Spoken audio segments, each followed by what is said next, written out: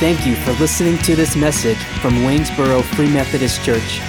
Our mission is to multiply faithful followers of Jesus Christ. We hope this message helps you along your journey. This has been an incredible morning so far. Super grateful. So I wanted to, again, kind of bring up the fact that I saw Dave and Barry. They're heading downstairs to our boiler room to pray over you all and pray over this time that God would move in awesome power. Now, I also wanted to bring to light, I don't know if they were trying to be like discreet in their being here, but we do have Larry and Joanne Thomas here with us this morning. Larry used to be the pastor here. I don't know where he is. Oh, hi. I was like, they already scooted. No, glad you guys are here. And again, sorry if you guys were trying to be discreet, but I don't know if Larry can be discreet. But I'm glad you guys are here. Exodus 33 is where I want you in your Bibles. Exodus 33. Guys, we're on week 2 of our series called A Glimpse of Glory. And we're in this series under the conviction that we become what we behold, right? In other words, kind of like input determines output. We are transformed by what we look at. And so the idea is simply put, like if we are looking at the glory of God, then we will become glorious. We will be transformed from one degree of glory to the next, just like 2 Corinthians 3 promises us. So as we behold the glory of God, we are transformed by the glory of God. And that's the conviction that we're at. And last week we started in this process with figuring out where we begin. And what do we begin with? We begin with simply asking to see God's glory, right? Because if he's going to do it, he's going to do it. Like it's up to him. All we can do is ask and wait on the Lord to see if he shows up in glory and power, right? So we start by asking, just like Moses did. He simply just said, hey, God, please show me your glory. Let me experience your glory. And yet for most of us, we still don't know exactly what it is that we're looking at, right? Like we hear this idea, hey, we're going to see the glory of God. We're going to try to look at the glory of God and catch glimpses of it, but we don't have a clue what the glory of God is, right? So basically what I've done so far is I've told you that there's this treasure out there. This treasure that will like radically change your life. It'll change everything about you when you get to that treasure. And I've given you a map and said, hey, go find that treasure. Start by asking, right? And yet, there's still room for skepticism because it's like, well, what exactly is that treasure? And if I don't really know what that treasure is it really worth going after, right? Because if I don't know what that treasure is, I'm going to you're going to have to trust me, right? And am I good and competent? I'm not sure about that. You might find out I'm not. But basically, I've given you this treasure map. I've told you there's this treasure, and I've said go, but I haven't told you what the treasure is yet. And yet today we're going to discover what that treasure is. Today, we're going to try to figure out exactly what that treasure is that we're going after. And we're going to try to define what it is. We're going to define what the glory of God is according to what God says it is. So basically, we're defining glory today. And what that means is we are going to be getting quite theological, right? So I believe that all of us are theologians, right? So depending on how high or low view of God you have, it's how you interact with him.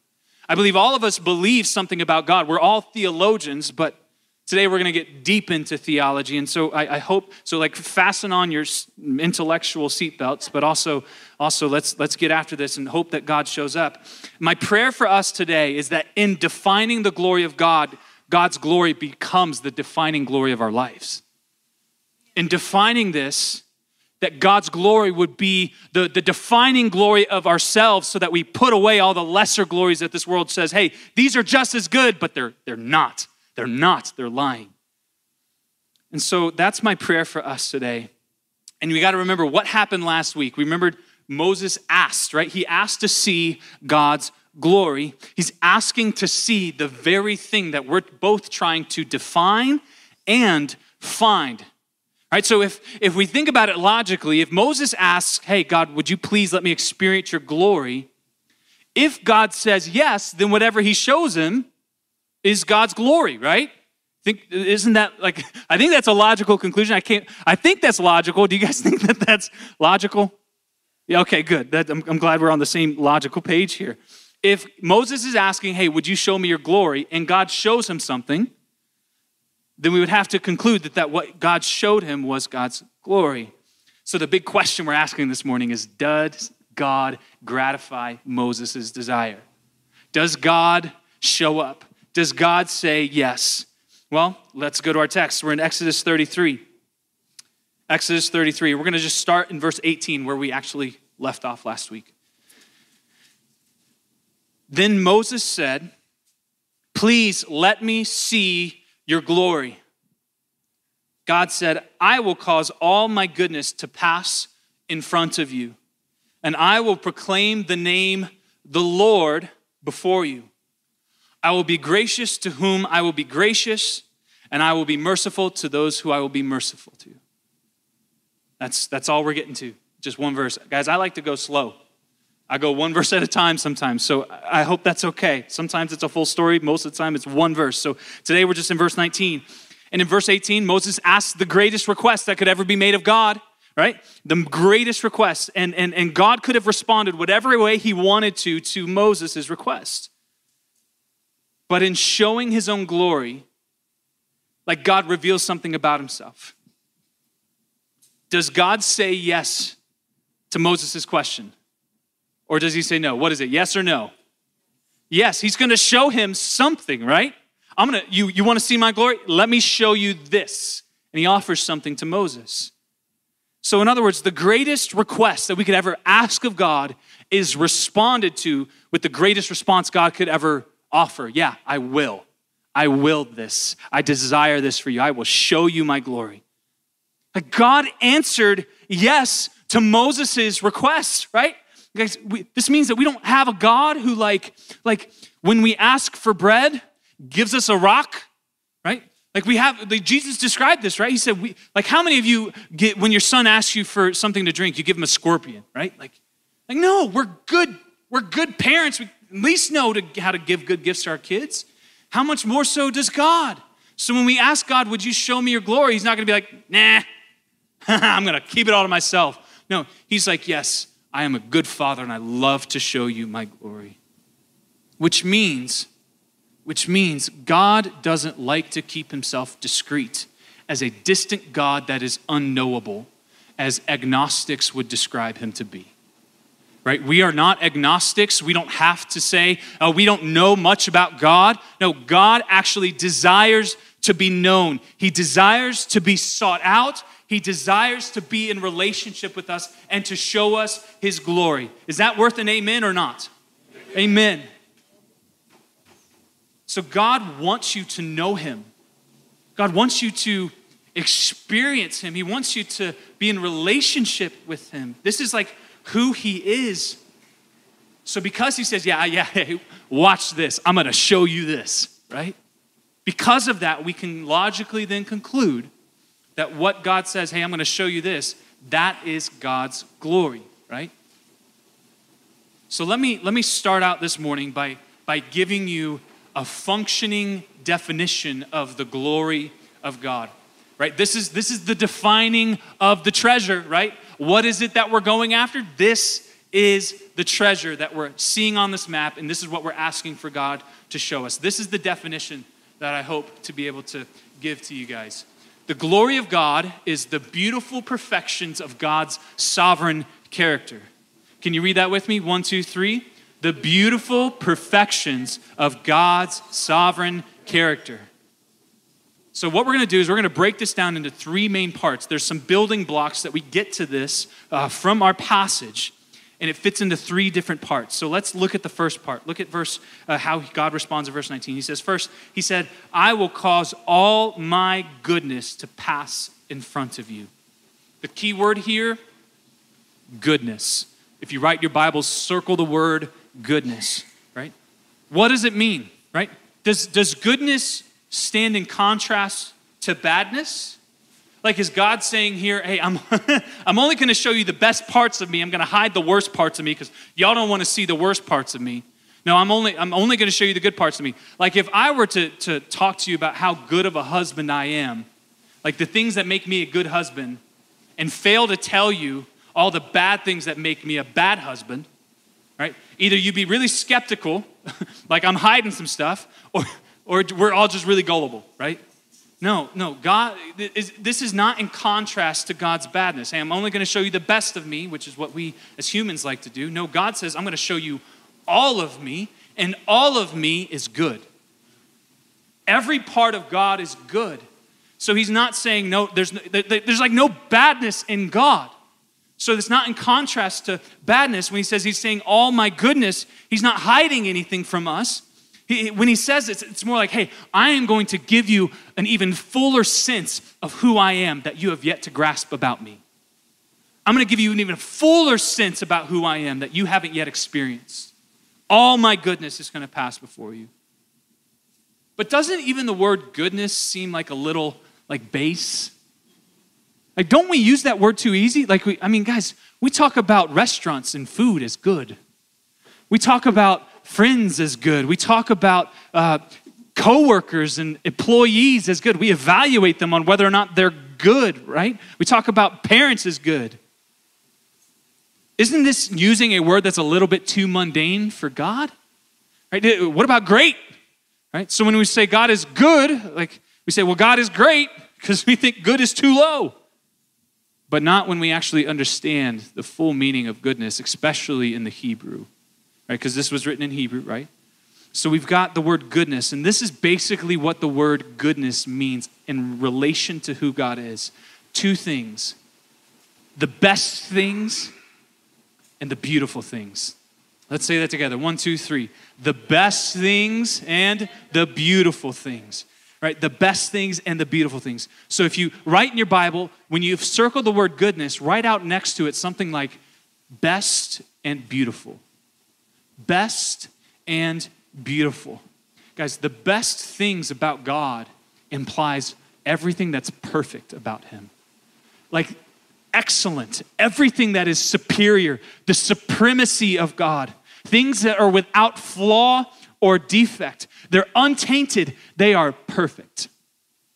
So that's the best things. And then we get to this beautiful thing. Guys, when we talk about beauty, oh man, it's the things that attract us. It's the things that compel us, like a beautiful sunset, a beautiful story. Right? We have this concept of beauty. It's God's attractiveness, the things that are admirable about God. And all of God is admirable. Every part of him. Everything is beautiful. Everything is desirable. So we have the best and the beautiful. The best things and the beautiful things about God. So you guys know the song that we sing. I don't know if we've sung it here yet since I've been here, but you're a good, good father. Right? Again, that seems a little bit base if we keep it at just our understanding of goodness. But when we look at goodness as this, like we're singing, God, you are the most excellently perfect, beautiful dad. Everything about your fatherhood is perfectly admirable. Everything. You are a good father. Like that's incredible. It's who you are, God. So this right here is where we get our first building block to our understanding of God's glory. It's God's beautiful perfections. Let's say God's beautiful perfections. God's beautiful perfections. Now let's move on to this second part. We see God's response, right? He says, and I will proclaim the name, the Lord, before you. To proclaim means to call out and preach. Guys, God's going to preach a sermon. Right? He's going to expound on his name. And when we think of names in Scripture, we always need to think of character, mission, and ability, right? When we think of a person's name in Scripture, it often relates to their character, to their mission, and to their abilities, right?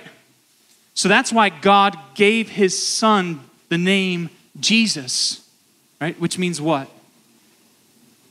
Yahweh saves. Jesus is the very character of God. And in his character, he is God saving humanity. That's his mission and that's his ability. Right? Yahweh saves. So when God says, I'm going to proclaim my name, I'm going to preach my name to you, he's saying, I am going to tell you all about my character. I'm going to tell you about my mission and my abilities, everything about me. I'm going to preach to you. It's contained in my name. So Like if you were to show up on a Sunday morning, walk through these doors, and we have this amazing service like we've been having so far. The Lord showed up. We've been able to pray for one another. We sing these incredible songs. And then I come in here, and I come up, and I grab the mic, and I say, all right, so this morning, I'm going to preach to you a sermon about my name. Would it be worth it? Absolutely not. Right, so here's what I'd have to say to you. My name's Scott Cameron Brudd. Scott means painted warrior. Cameron comes from Kirk Cameron. And Brudd means, in Swedish, eats bread. So all I could tell you is I am a painted warrior from Kirk Cameron who eats bread. Dismissed. Have a great week. Right? Was that helpful to you? No, because my name is finite. My name only represents a little bit, and I'm not even painted. I don't have any ink on me. So I don't really represent my name well. And my name is really kind of silly. But God's name is infinite. Because when he says Yahweh, he's saying, I am who I am, and that is infinite. It's actually the Trinity of Trinities, and we're going to talk about it in like a few weeks, and I'm so excited, but we're going to keep going here, okay? He says, I'm going to proclaim my name, the Lord. So whenever you see the word Lord in all caps in the Bible, especially in the Old Testament, that is the word Yahweh, right? So just, it's God's proper name. So just like my name's Scott, this is Bruce, God's name is Yahweh, right? So that's what he's going to preach. He's going to proclaim his name. And all of his character is wrapped up in his name. And guys, here's the best thing about this. The more we understand God's character, the more we come to trust him.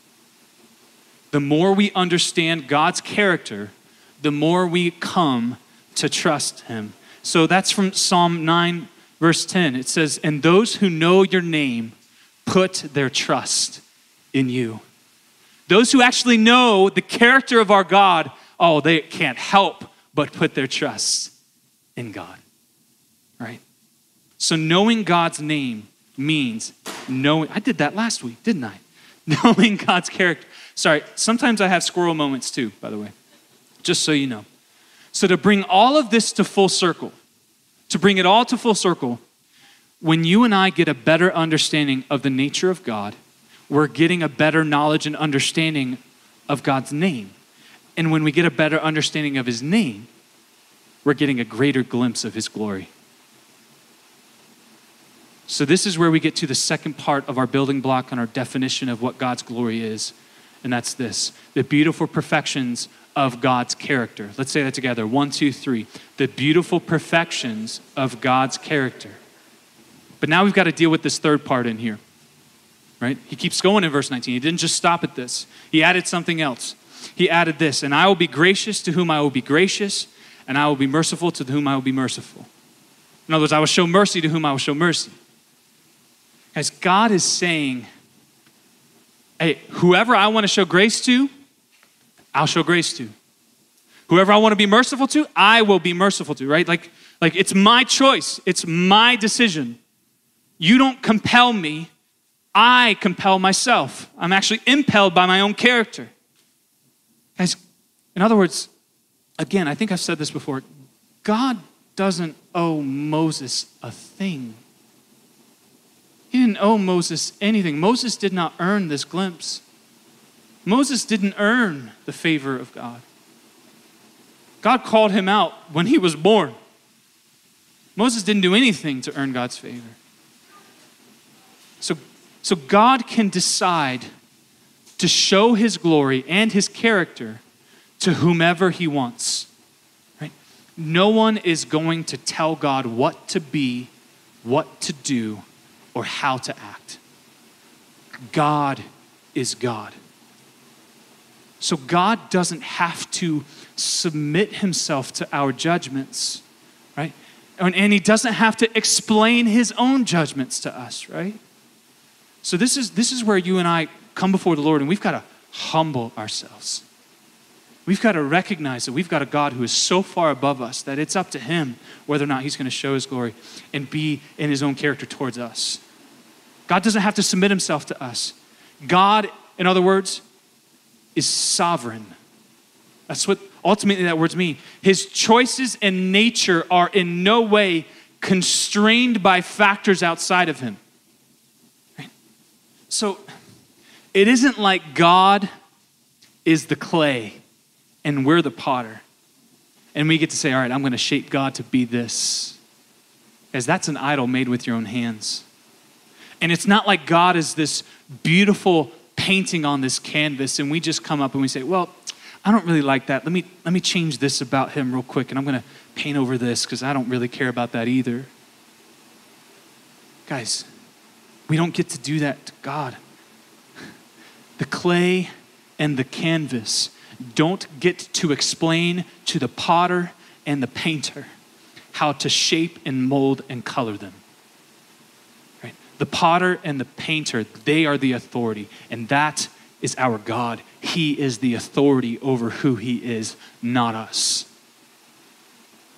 So when we talk about the beautiful perfections of God's sovereign character, we have to include that word sovereign. Because he is the one who defines himself, not us. He is the one who compels himself, not us. God is God regardless of how we perceive him or how we reject him or how we accept him. But I'll tell you this, we definitely don't get to redefine him according to what we think he should be. God is God alone. If you get to change who God is, then you've made yourself to be more than God. And guys, I'm guilty of this at times. There are times in my life where I say, no, God, I'd rather have it this way. I'd rather you do this because I think I know better. And I am saying, ultimately in that, I am putting myself above who God is and how he desires to express himself to me.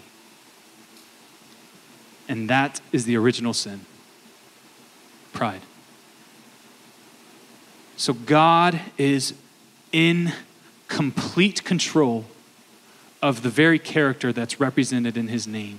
We don't get to change that about him. Amen? Guys, this is where we get our third building block for our definition. Right? So this is where we get to the full definition. The beautiful perfections of God's sovereign character. Can we say that together? 1, 2, 3. The beautiful perfections of God's sovereign character. So God's response to Moses when he said, hey, please show me your glory. Let me experience your glory, God. His response is basically, yeah, hey, I will show you just how beautiful and perfect my sovereign character is. I'm going to show you how admirably excellent I am. Guys, this is the glory of our God. And Isaiah 6:3 says that the whole earth is full of this. The whole earth is full of his glory, right? Everything in the universe ultimately points to his glory, right? So God is shouting to us in flowers in the fields. God is shouting with us with the beasts of the earth and the birds in the air. He shouts to us in the DNA and the molecules. He is shouting to us in music and in art and in love and in good food and in friendship. He is shouting, hey, see how beautifully perfect I really am.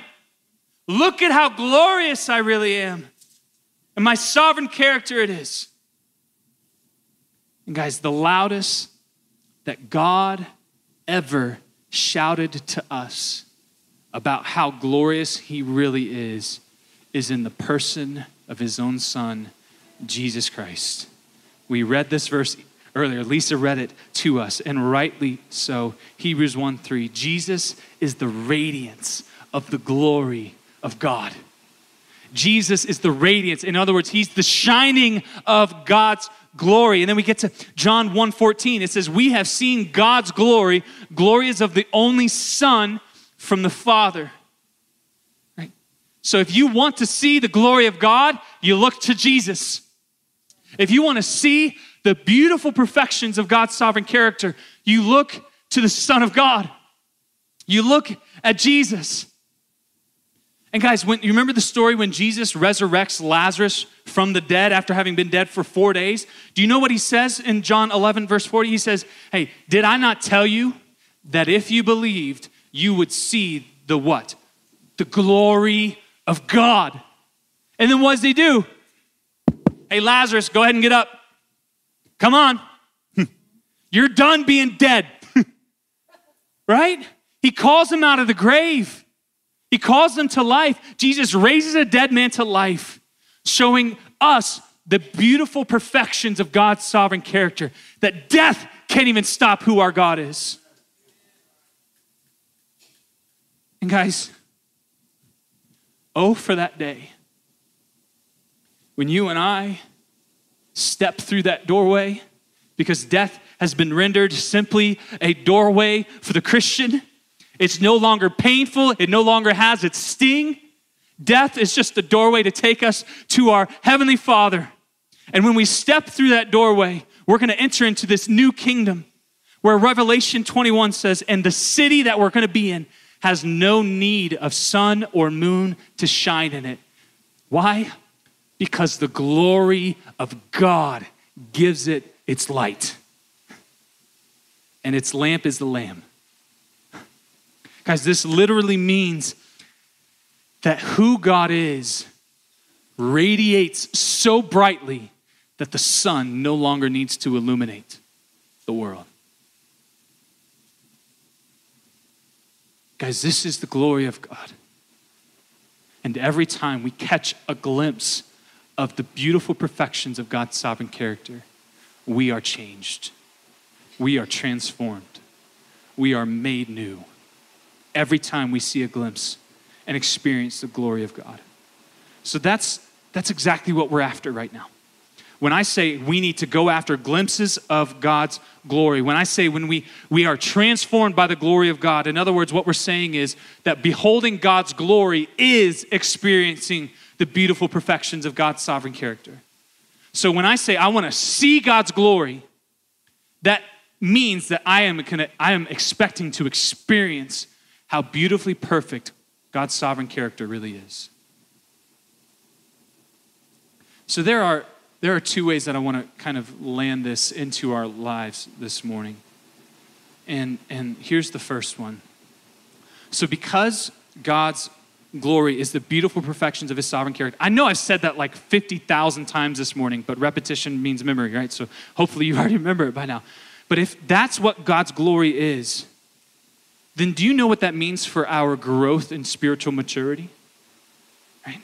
So to behold the glory of God, in order to be transformed into Christ's likeness, we must reflect on, we must deeply contemplate, we must be caught up in and linger by the fire that is the beautiful perfections of God's sovereign character. We got to go be near God himself and all that he is. So therefore, the best thing that you can do for your own soul, that we can do for our church family, the best thing that we can do for our relationship with God is to immerse ourselves into those environments that sing about, that study, that debate, that dive into the character of God over and over and over again.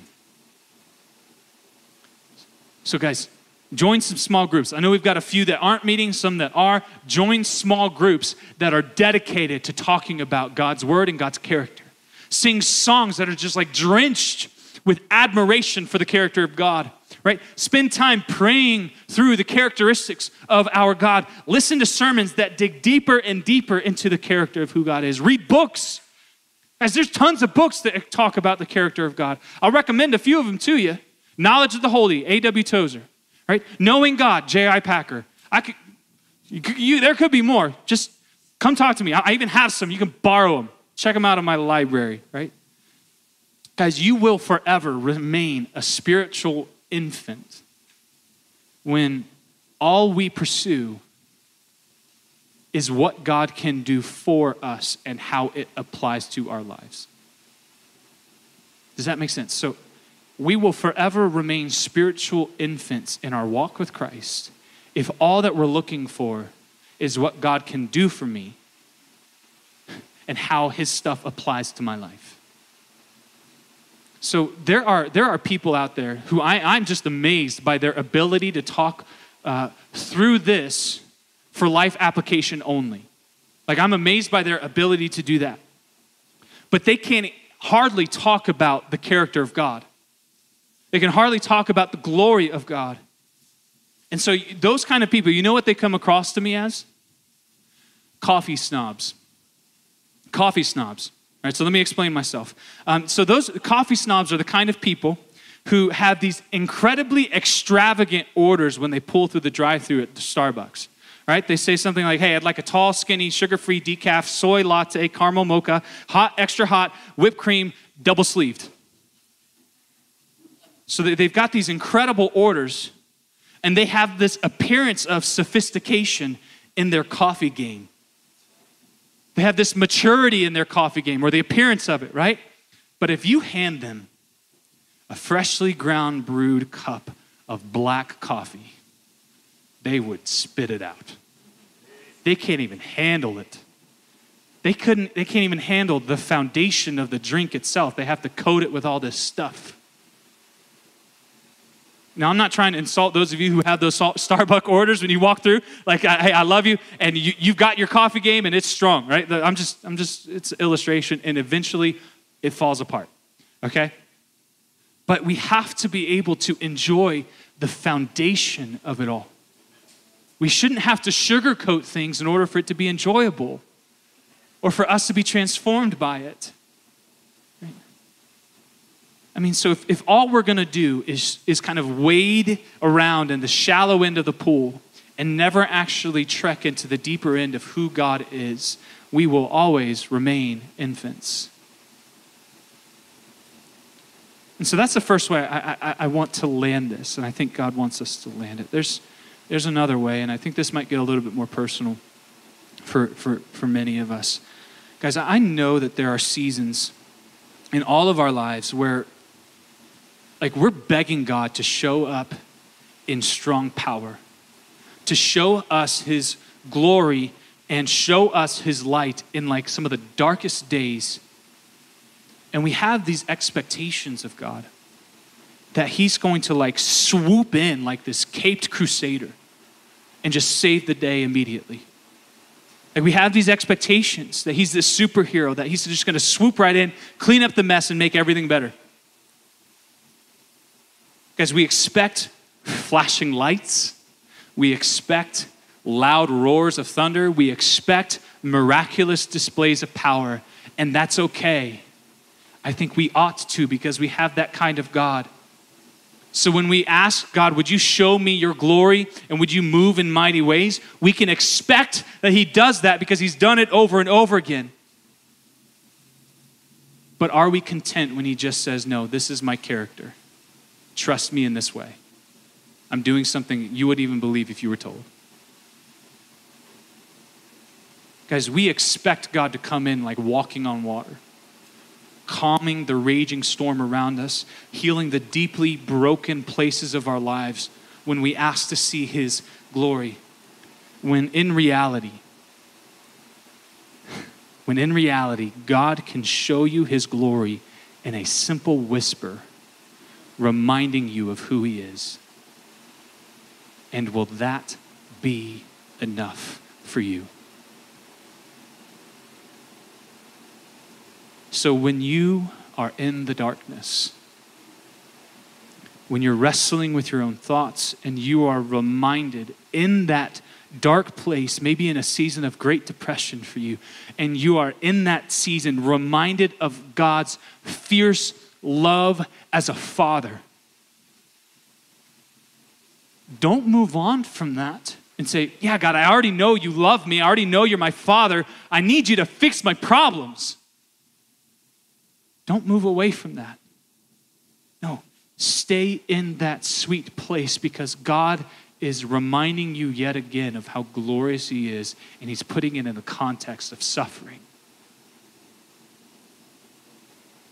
Stay in that. Stay where he says, hey, remember, I love you, my child. daughter, you are loved by me. Son, I love you fiercely. Will that be enough for us if God doesn't show up in pillars of fire? Or when you're wrestling with habitual temptation in life, right? And the sin just continually ensnares you, and you keep asking God to remove the temptations, and his response is to say, hey, I am the water of life that can satisfy your soul. Don't say to God, hey, God, I know that's fine. Just get rid of the temptations. No. Stay there, because he is giving you a glimpse of how desperately you need to choose him over those petty things. Or when you're like in the hardest financial times that you've ever experienced, which may be literally right now for you. If you are in the hardest financial times that you've ever been, and you're expecting God to show up as this miraculous provider, and instead all he does is say, hey, I'm the rock of your life. I will see you through this. Will that be enough for your soul? Will that be enough for your faith? Because you're catching a glimpse of glory there. Or when you've lost your spouse, or you've been waiting for one to show up for too long. And instead of God swooping in and saving the day, all he simply does is say, hey, my friendship is sufficient for you. Will that be enough for your soul?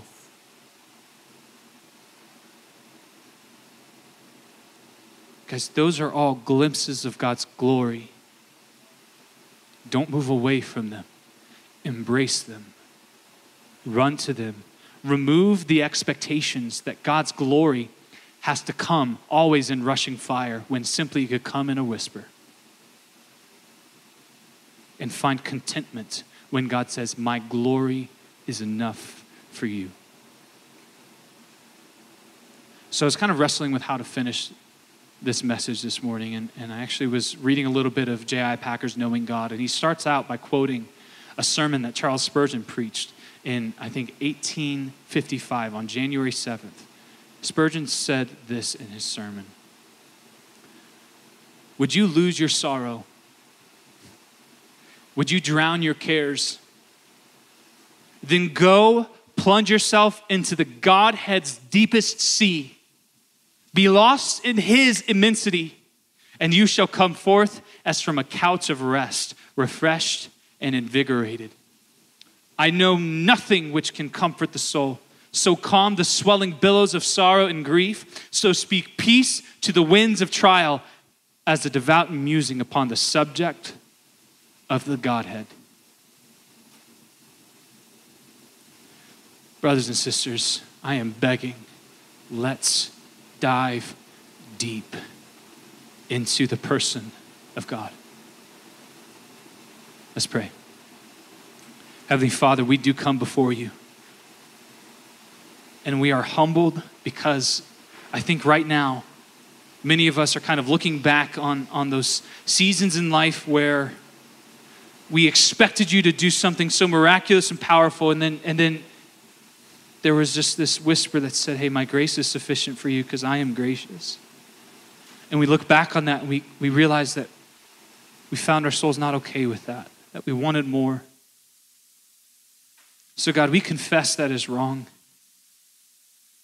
We confess that we want to walk this safe balance between having the greatest expectations of what you can do in awesome power, and yet also at the same time being content whenever you just simply say, hey, I love you.